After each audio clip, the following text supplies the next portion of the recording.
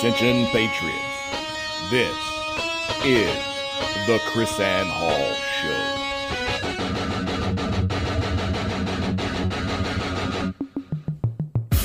Who's going to stand up?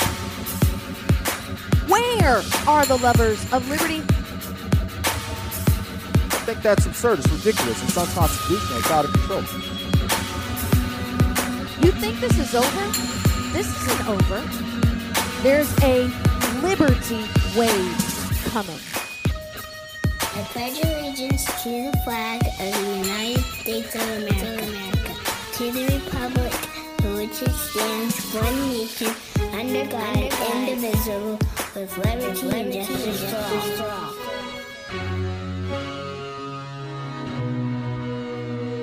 Rise and shine, liberty-loving patriots. Welcome to the Chris Ann Hall Daily Journal. I am not Chris Ann Hall. This is JC filling in for Chris Ann while she's away teaching today.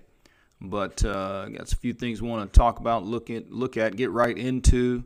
I am really interested in this lawsuit by Nick Sandman from the Covington Catholic High School. As you guys remember, you know, him being faced down, being surrounded and facing off with this Native American guy who pretended to be a veteran, and then all the lefty news agencies, you know, running with this story, or what they thought was a story, a half story, not even gathering the facts, and basically use this young man really in what I think of as a proxy assault against Donald Trump and against, let's say, conservative ideology. But it's an interesting case because these guys are suing these news agencies, suing AP, now suing HBO, NBC. I think they've sued the Washington Post and CNN. And the attorney says he's pretty much going to roll out a lawsuit each week and keep this thing, you know, keep it going. I suppose it says it has to give them time to make a retraction or something like that. But what's interesting is, you know, again, I'm not a lawyer. I'm just married to one. But in having these discussions about these First Amendment things, they're not really easy. These aren't really easy suits to win by the way the court deals with First Amendment law, and particularly defamation suits. And as we've talked about before on the show, the Supreme Court has kind of made different doctrines and their own reasoning over the years, and public officials are treated differently, what they call public officials. And then the weird thing is, so you have a higher standard or something if they're the person, you know, allegedly being defamed, but then a private person is supposed to be an easier suit. So you have here a private individual is suing. But then these are news, most of them news organizations, and so they could be given sort of extra protection by the courts. So in defamation lawsuits, according to legal sources, you have to prove several things in your lawsuit. That first, the statements were published, right? Either spoken or written, they were disseminated. You also have to prove they're false, and then you have to prove that they're caused you injury, and then that they're unprivileged. I think the first three are obvious. The unprivileged thing is the issue that gets tricky with these being news organizations. So they would say that, you know, lawmakers enjoy this privilege when they're in session. They can't be sued for statements they make. You know, witnesses in a case can't be sued. You know, they testified in court falsely. Now they guilty of perjury if they knew it was false. but it's the idea that this is of such value to the First Amendment that, it's privileged. They have a privileged status. So that's kind of the interesting thing about this case. Chris Ann can weigh in when she returns, but this will be interesting to watch. On the one hand, I feel like, and of course, by the way, this is not a criminal. Defamation is not a criminal thing. It's a civil suit. So basically, you sue for money. You're saying you injured me, you hurt my reputation, blah, blah, blah. You owe me this money. So it's a tort case. It's a civil suit. It's not criminal. Nobody's going to jail. But so on the one hand, I feel like the way, this could be ruled one way or the other impacts what we have going forward. I mean, you look at these news agencies, alleged so-called news agencies. It seems to me it's an ideologically based assault on an individual, or in this case, by proxy. It's you hate to see that just given a pass, confirmed. So if they say, no, you can't sue for this kind of thing, and you're not, you can't win, you lose. What does that do to these lefty news agencies that are already out of control? I mean, won't that encourage them? I mean, will this make it worse? Then on the other hand, you think about the issue of free speech and reporting things, even as, independent blogger, independent journalist, would a successful lawsuit kind of give a chilling effect of people reporting? I mean, you almost want, on the one hand, you feel like it's kind of a good thing if you're chilled for truth, right? Shouldn't there be some, hey, slow down, do your research so you do this right and don't harm people? I mean, to me, it's kind of irritating that these news agencies can publish some false thing, some salacious assault on an individual, and then when it's false, and most of the time it seems like they know it's false. You can tell they're just running their mouth. It's just criticism, attack, totally false.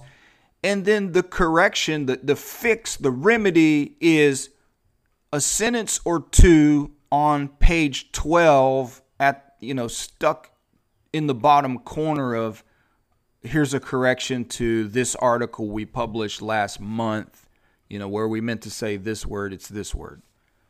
So that's that thing of privileged, this idea that the court came up with this privileged class seems to be cover to be able to operate like that. They can pretty much do whatever we want to do, whenever we want to do it, and it has its effect. This is the thing. They know they can just say, oops, we're sorry. A day or two or a week or a month later, they're not held accountable and it's okay. So if they already know that's what they're allowed to do, they have this privilege of just writing a sentence saying, oh, sorry about that. They already know they're free to make their attack. They're free to tell their lies. They're free to issue their false stories. And it's going to have its effect. It's going to have its influence. And they know there will be no consequences to that. So doesn't this kind of privileged doctrine really give them a license to kill, so to speak? I mean, it's a license to do this. So I don't know. I want to hear Chris Ann when she gets back to this. Is this a good suit? Is it a bad suit? Maybe the problem is the suit to begin with. But then, what are the consequences, and what is the remedy? Like, I'm certainly, when I listen to Trump, again, this is private individual and journalist. Now, when I listen to the president talk about, hey, these guys are, this is fake news and we need to look into this, something needs to be done about it. And he's sort of throwing around the power of government to control the press, if that's what he's saying. He didn't elaborate. I don't know that that's what he's saying.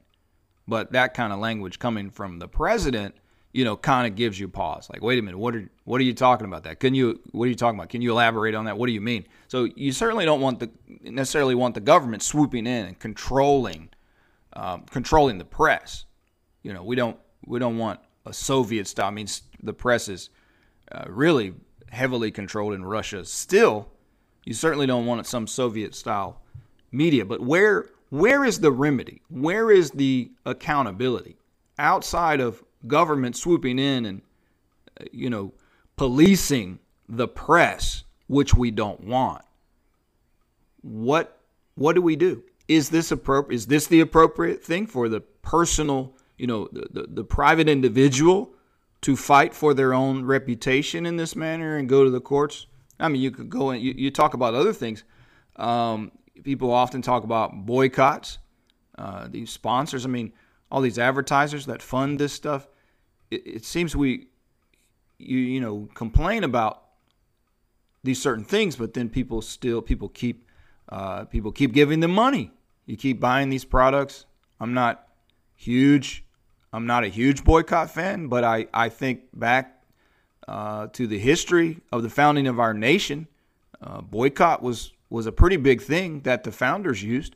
I mean, I think of the incident leading up, the circumstances leading up to the Boston Massacre incident. At the heart of a lot of that was boycotts, the tea boycotts, and boycotts on certain goods. So there's that. But then you have what seems like an ancillary issue of these massive corporate empires that control almost the entire information flow. We now have, the competing internet and independent media, but it seems like still most of the information flow is controlled by these massive corporations. You think about ABC, Disney, ESPN, it's all Disney. It's all one corporation. And then there's, a handful of other corporations, and they control the entire press. So the thing is, they're so huge that even when a private individual tries to stand up for themselves and fight against this, I mean, these are $1 trillion corporations. What are you going to do?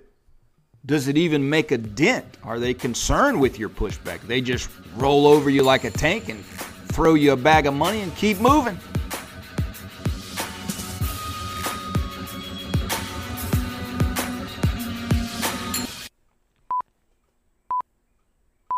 Liberty's lobbyist Chris Ann Hall has now taken control.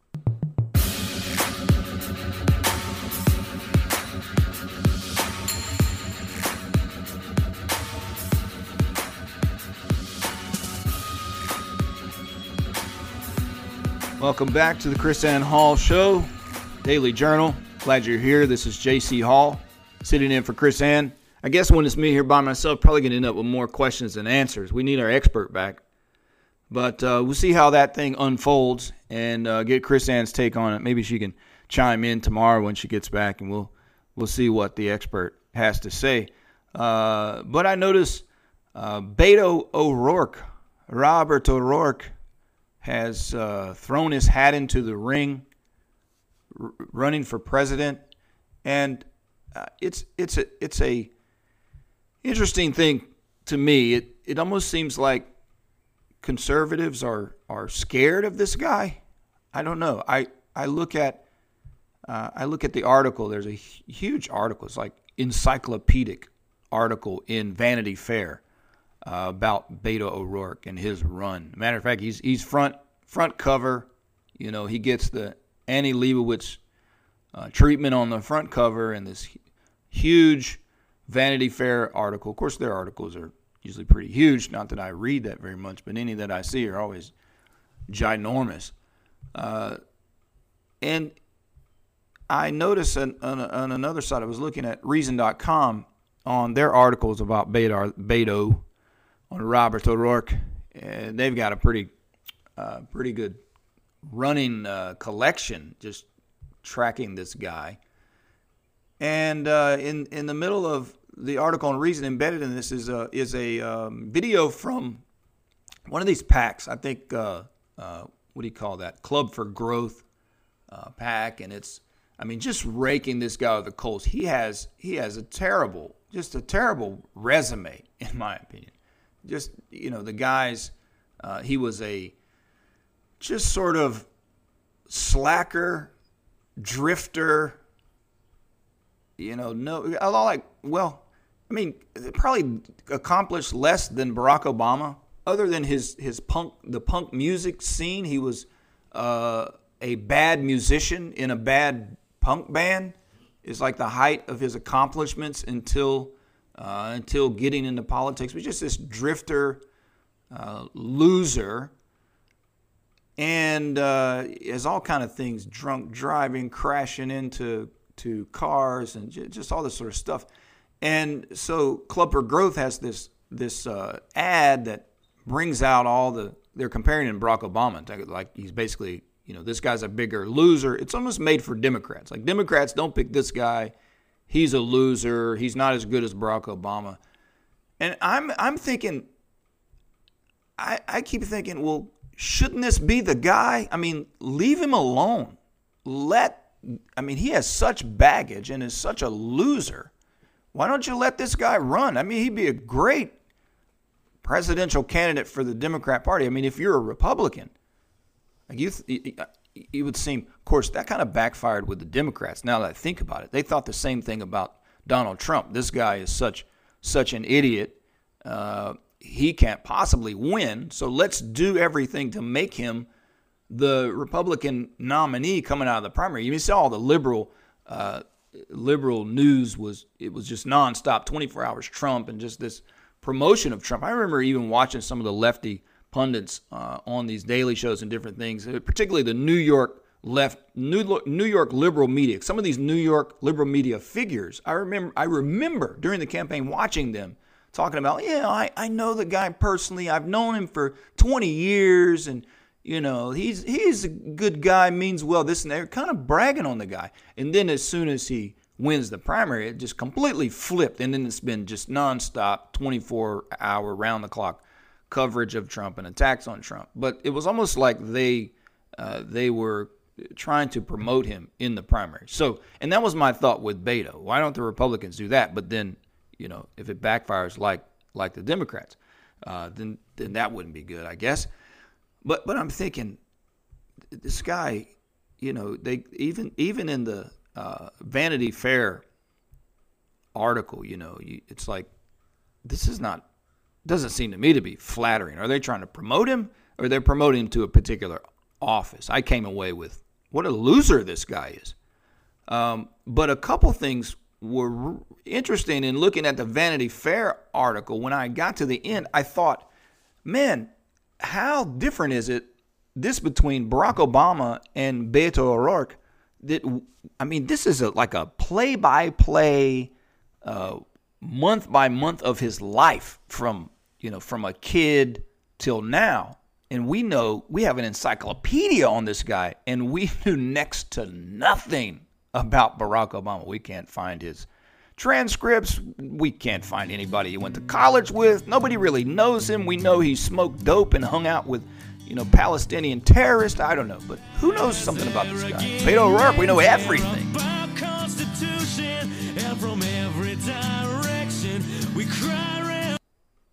You can't learn the easy way, you'll learn the hard way. Chris N. Hall, she's Liberty's lobbyist.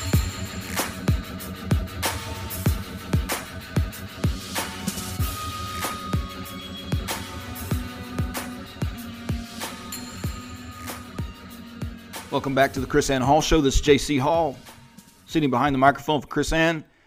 She will be back on the next installment. So I was talking about Beto O'Rourke. He threw his hat in the ring for Democrat presidential nominee, is candidate, whatever. He wants to be president. And Vanity Fair talks about his bookshelf with all these presidential histories on his bookshelf, and he wants to be on that bookshelf.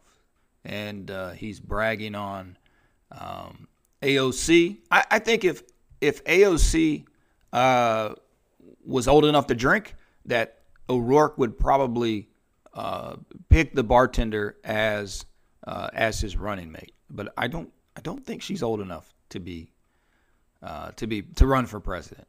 I think there's probably, some types of vehicles she's probably not even old enough to operate. But nevertheless, he brags on AOC, and he's touted as the progressive, the new Jimmy Carter, just this nice guy. I want unity. We want to talk. We want to talk with everybody. Let's just talk it out. I remember the last sort of profile article. I'm listening to Beto O'Rourke, and it's like he doesn't want to really take a position, just not be nailed down. So and by the way, that's the other side of the argument with me. That on the one hand, I think just leave this guy alone, let him run. What a doofus. Just let it go. Anybody could beat that guy. Of course, that's if you're a Republican and you want Trump to win. He could beat that guy. And as much baggage and problem as Trump has, you probably want a pushover for Trump to run against.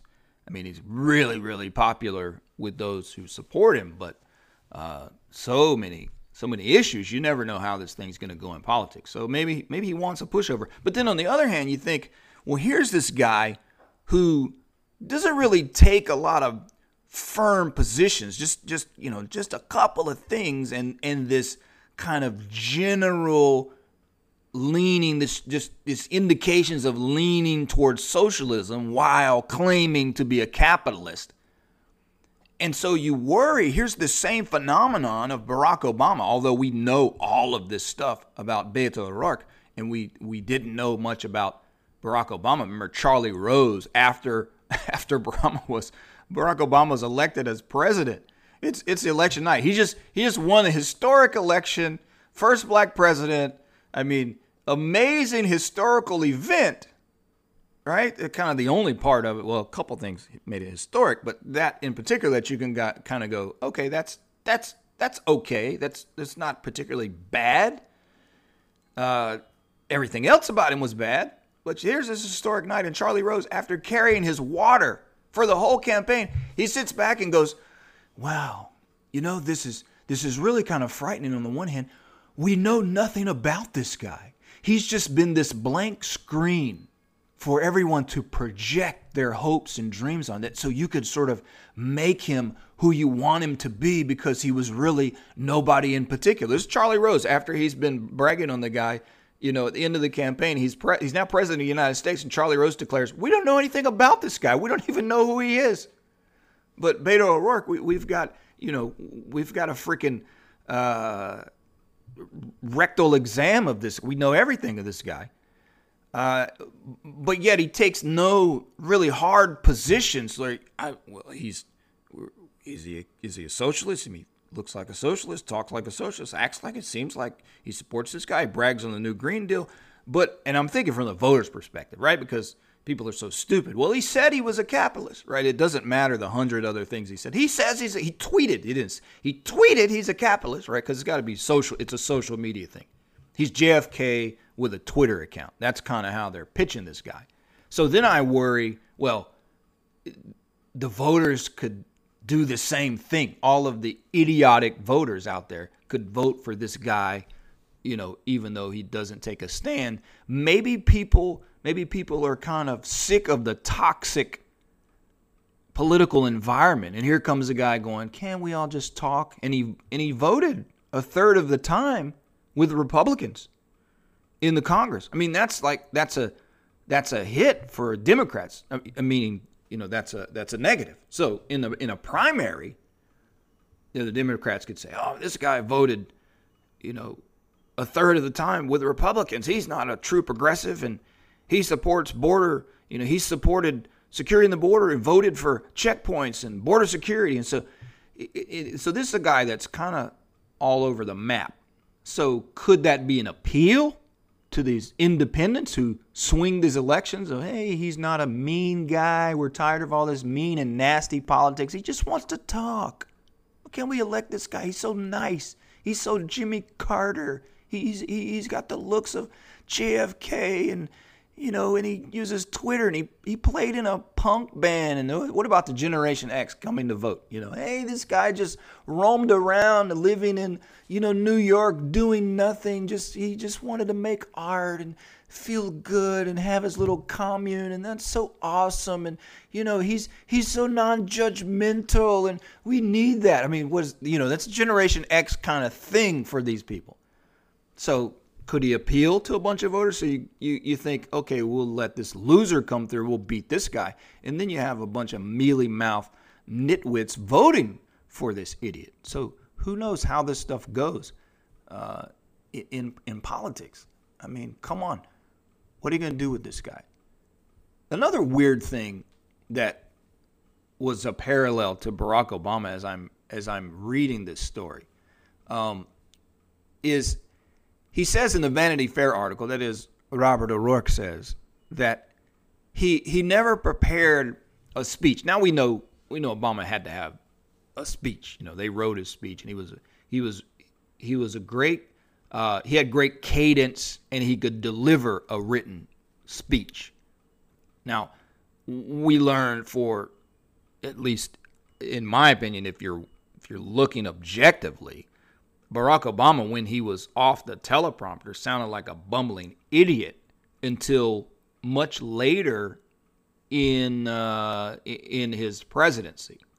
But I saw when he first got off the teleprompter, it's like he didn't know what to do. He didn't sound all smart and genius. Oh, this guy's so smart. He's a genius and such a great orator. No, he was a great speech reader. But this guy, O'Rourke, says, I don't even write a speech. I'm just going to show up. I just show up, and then I just start talking. And now here's a similarity with Barack Obama to me, is this kind of aura, this weird vibe where he just draws people and they swoon. And this is the thing. It's weird. He says in Vanity Fair, I honestly don't know how much of it was me, but there's something abnormal, super normal, or I don't know what the bleep to call it, that we both, and he's referring to Barack Obama, that we both experience when we're out on the campaign trail. This is that weird vibe, what I kindly call the spirit of Antichrist, but we'll leave that for now. But he's got this, and it's kind of creepy to me because he actually uses the words abnormal, supernormal. I mean, some of my friends would call it demonic. So he's got this thing, man. He's got this same kind of weird, hypnotic vibe that Barack Obama had. So there's a couple things in here, and I think here's another thing, because you have Kamala Harris, you got Cory Booker, Pocahontas, all these other, so women and minorities, right? That's Democrat Party wants. That's what they want, right? That's what they say they want. And so Beto O'Rourke is this white guy. Like, one thing, he talks about his relationship with his father, which is pretty much, totally dysfunctional. And but the peculiar thing, a couple things he has in common with his dad. So they both married rich wives, right?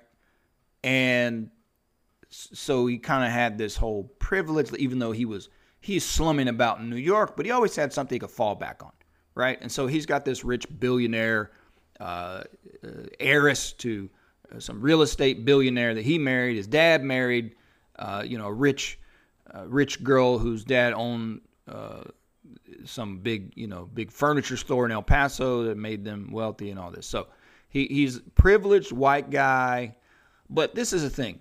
I think the Democrat Party is still inherently racist. And when you look at, they talk all this talk, but you see how it operates, So I don't know. I feel like maybe the Democrat electorate would be more apt to pick a white guy in the first place. But then at the same time, he's got to walk around pretending to be Mexican. And then, of course, he has to criticize himself for his DNA and his chromosomes. He has, that self-criticizing that the new progressive milquetoast sissified men in the Democratic Party do these days. They're ashamed of being men, and they have to hate themselves and hate men, and we need more women and minorities everywhere, and all this sort of stuff. And he talked about how, what a great thing it would be that people, he would totally understand if people choose a president based on skin color. That's how stupid these people are. You don't want the best guy. You want to make like the government's a coloring book, and we just have to fill it in with colors. I mean, we don't want discrimination, but you're going to pick solely based on color? What is that? Affirmative action government, whatever.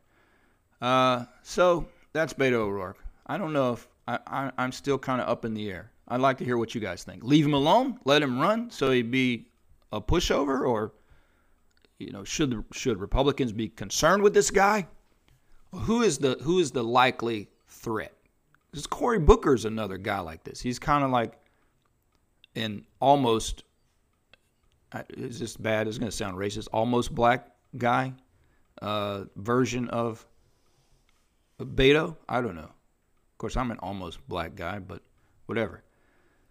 So should we worry about this guy, or who is a threat? Is Kamala Harris the big threat? And by the way, I think what's his name? The vice president. He's going to run. I think the vice president, Joe Biden, your drunk Uncle Joe, is another guy's going to throw his hat in the ring. This is going to be so entertaining when these guys start running around, yapping at each other. And is Bernie Sanders coming back? Surely Bernie's running. The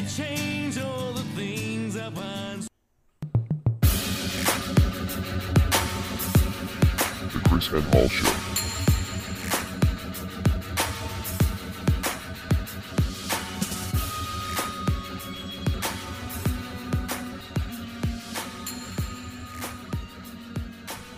Welcome back to the Chris and Hall Show, our final segment. It's JC filling in for Chris and Hall today. I would love to hear what you guys think of the new budget. I mean the budget proposal and I mean, what's going on? We're talking fiscal year 2020, spending $4.7 trillion. That's $4.5 trillion last year, $4.1 trillion the year before that. I mean, are we for real with this? That's over 12 trillion, coming up on 16 trillion that this administration has spent. I'm curious, what do you guys, what's your thoughts on that?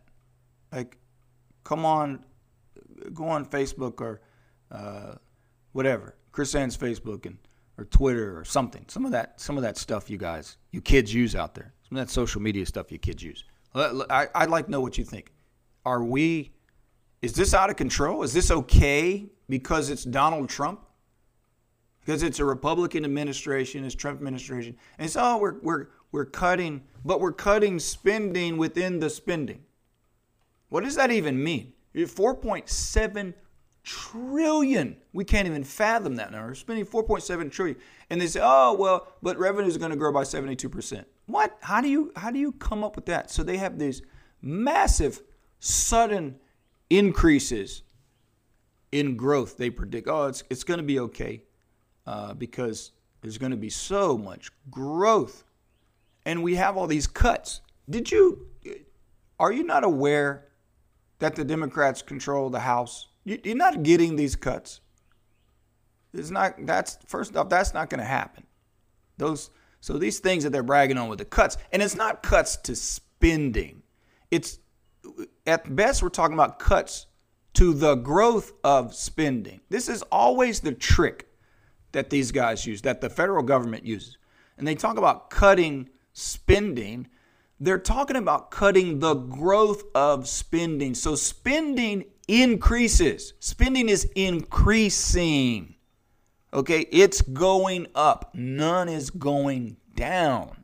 It's cutting the growth of spending, which is to say we're just not going to spend as much as fast, right? So it's like saying, well, we would have spent $5 trillion, but we're only going to spend $4.7 trillion. Or it's actually more like saying, okay, spending grew by $500 billion.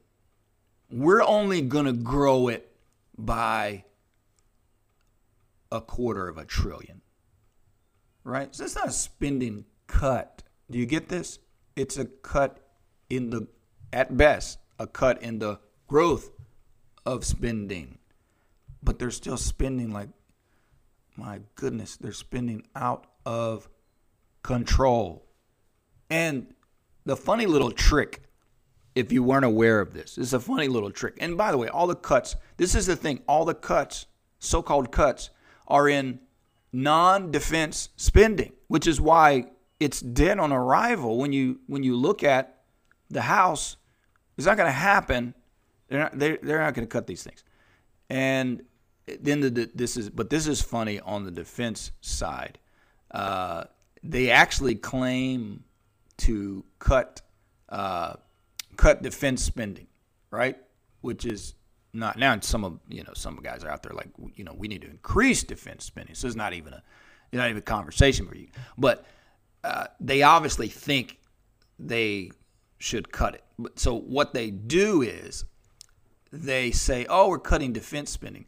Well, then there's this other category they call Overseas Contingency Operations Fund. So it's defense spending under another name. So I don't know if you're aware of that, but that's how they hide. So, you hear the arguments that conservatives and liberals, libertarians, and they'll go argue over defense spending, and then a conservative say, oh, what are you talking about? He's not even spending that much on defense. No, they just shifted it to another category to hide it. But $1 trillion deficits every single year. Can we keep doing this? Should we keep doing this? Is this okay?